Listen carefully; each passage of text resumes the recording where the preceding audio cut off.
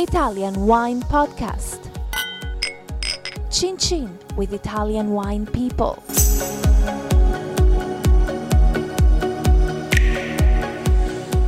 Welcome to this episode of the Italian Wine Podcast. My name is Monty Waldin, and with me today is JC, who's based in Hong Kong, where he is the Asia editor of Spirito, diVino. Welcome, JC. Thank you for having me. So just tell us what Spirito, diVino is as a magazine. It's a consumer-focused magazine. In fact, our editor-in-chief in Milan is a great lover of emotion. And so for him, the magazine is very important that we focus on culture. We focus on beauty, the culture and the beauty of wine, and we believe that if we do our job well, we will generate emotions that other magazines don't, because they focus too much on the technical part of wine and they focus too much on soil and things that are not really relevant to consumers. And so for us, it's very much about culture, traditions, and the beauty of the landscape and the beauty of the feelings that wines make us feel. So is it a very photographically led magazine, or? Yes, in fact, you're right. Very intuitive.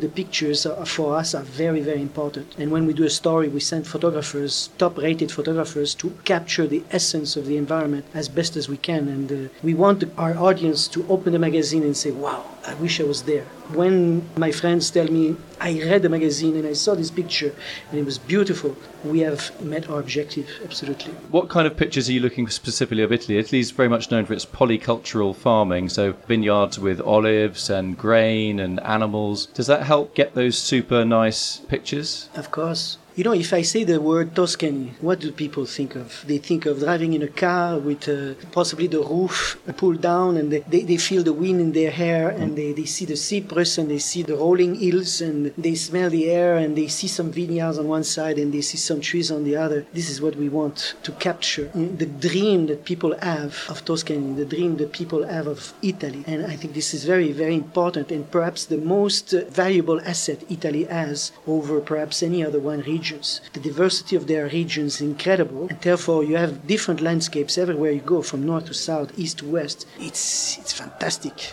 Surely Italy should be like a world-beating exporter for its wine. You have some strong views on why it isn't such a world-beating. In fact, because I'm based in Hong Kong, and many people ask me, why is it that France is so strong? As I say France, you can hear my French accent. I'm from Canada, by the way. It's very different. Why French are so strong? My view is that the French are very, very clever at creating a sense of pomp in circumstance. They are very, very good at creating prestige around their products, especially wine. So much so that, as you know, I'm sure, in Champagne, they have l'Ordre des Coteaux de Champagne, which is a group of champagne lovers, and you can only join if you are invited. And this is a very prestigious group. And then you have in Bordeaux La Commanderie du Bon Temps. All of these organizations, they are prestigious. And so the French leverage this prestige to the maximum. And I think that the Italians, what they forgot is that in Asia, in China in particular, people drink wine not because they love wine. People drink wine because it's a tool for business. And so the best tool for business is the most prestigious tool you can use. So if I'm going to treat you for dinner, for example, what am I going to do? I'm going to serve you the best. And the French have convinced the Chinese that they are the best. So until the Italians are able to chip into that reputation, they will not make very much success in China, absolutely. But Italy does have its iconic wines and wine producers. You think of Biondisanti, for example. Why are more producers not, or Sassicaia, iconic wine from Tuscany? Absolutely, maybe Biondisanti, Gaia. Not so much. Gaia is making very good inroads. I think Sassicaia also. But why Sassicaia, Massetto, Ornellaia, and even Solaia are doing so well in China, better than anyone else? Because they are traded sur la place de Bordeaux. They are considered fine wine. They are considered investment grade wine, collectibles. And so these wines, for a Chinese point of view, they are in the same league as the Bordelais. And so they will see these as a sign of prestige and a sign of prestige and reputation. I always say that in China, if you don't have Gambero Rosso Tribicchieri, which is at least in Hong Kong. Gambero Rosso is a famous wine magazine which sets the kind of almost market price for some wines due to its ratings. If you don't have a Tribicchieri from Gambero Rosso, it's very difficult to sell in Hong Kong. Kong at least, and in China also. Because there's no reference point at this moment for wine in China. And so prestige, in my opinion, is the number one reference point that people are using for their consumption. Now, I'm sure that you have in your mind, why is it Chile so strong? Why is Australia today second largest seller of wine in China? Because they are riding a wave. I call this the second wave. The first wave was these prestigious wines. Now we have the second wave where some consumers in the upper middle class are starting to consume wine at home, but they want something easy to drink, accessible, understandable. And so they already know that Cabernet Sauvignon is used to make these famous wines, and they know that in Australia, Cabernet Sauvignon is also available. They taste it, it's good, it's juicy, it's fruity, let's buy it. The Italians don't have such simplicity at this moment. They don't have such accessibility at this moment, so there is no way they can surf that wave. But I predict that in 2020, 2022, there will be a third wave, and that third wave will be those people who are now fed up with this Cabernet Sauvignon from Australia. They will start to be a bit more demanding of what they're looking for, and then they will start to dig much deeper into the Italian market. But they will remain pragmatic. When I say pragmatic, is they will care very much about the prestige of the wine that they are going to buy. So you're not saying that, I mean, you say getting bored of these Cabernet Sauvignons, like, you know, if it's a Chilean Cabernet or an Australian Cabernet or a Californian Cabernet, the cliche view is that, oh, they all taste the same. Italian wine isn't like that, it's much more complicated. Yes. In fact, when I say prestige, there's the prestige of the brand, but also prestige of having traveled abroad, prestige of having learned something that somebody else has not learned. And so as the Chinese start to travel more and more to Italy, they will also discover more things. So that landscape we were talking about, Tuscany, they will come back home and they will speak about the landscape, and they will say, by the way, here's a beautiful wine I found, maybe it's made by you, and they will now demonstrate their special knowledge. But until that happens, it will take some time. Now, Cabernet Sauvignon from Australia, some of them are fantastic, very beautiful, very balanced and wonderful, but they are unidimensional across the board. So in Italy, here from north to south, east to west, as I said earlier, not only the landscape is fantastic, just the number of grape varieties humongous, and so therefore we have so much diversity to experience. But how are you going to simplify the Italian off all these various unknown, sometimes grape varieties, which do make fantastic wine? How are you going to make it simpler for Chinese consumers or Hong Kong consumers, whilst also convincing them that these are really prestigious wines, that an Aglianico, for example, or a Primitivo from southern Italy is actually just as good as a top wine from Bordeaux or even a Champagne? I don't think this is a good question, and I understand where it's going. My opinion is that there is no need to simplify Italian wines. What we need to do is we need to work. So if I'm a producer of Verdicchio, for example, di Castigliese, they ask me before, how can I be successful in China?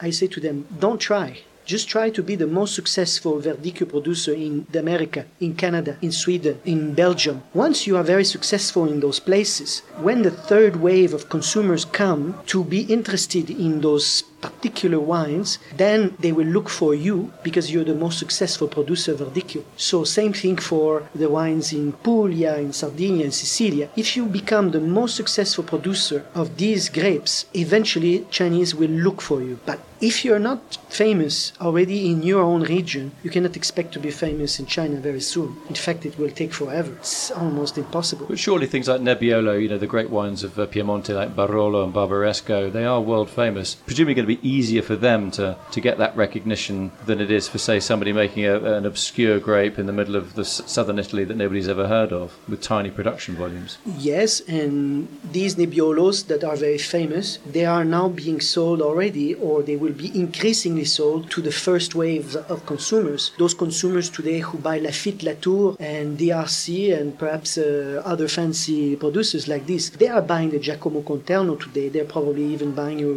Biondisanti that you mentioned. But we are not interested in these people. What we are interested in is the mass. And the mass is not ready yet to drink wine, because the mass still consider wine as a luxury item. You know, Monty, I have a company in China. I have 4 staff in China, and I pay them too much. and they are in the top 1% better paid in China. But these people cannot afford more than one bottle of wine per month, because today they are more concerned about spending their money on what they need, not what they want. And this is a very different way of thinking. So if you're a Chinese today, you are concerned about the education of your child. You're concerned about maybe buying a new air conditioning system, maybe some clothing, put food on your table, make sure you have enough money in case of medical emergency. So these people are not thinking of buying, what should I drink tonight with my meal? They don't care about wine. They care about what they need. But as the middle class will grow, 2020, 2022, then they will start caring more about what they want. This is when we need to be ready. And to be ready is we need to make sure that our wine is prestigious. And we need to make sure to do the good work today in America, in Sweden, in Canada, where they are open to these wines, and build this prestige and forget about making it more simple. I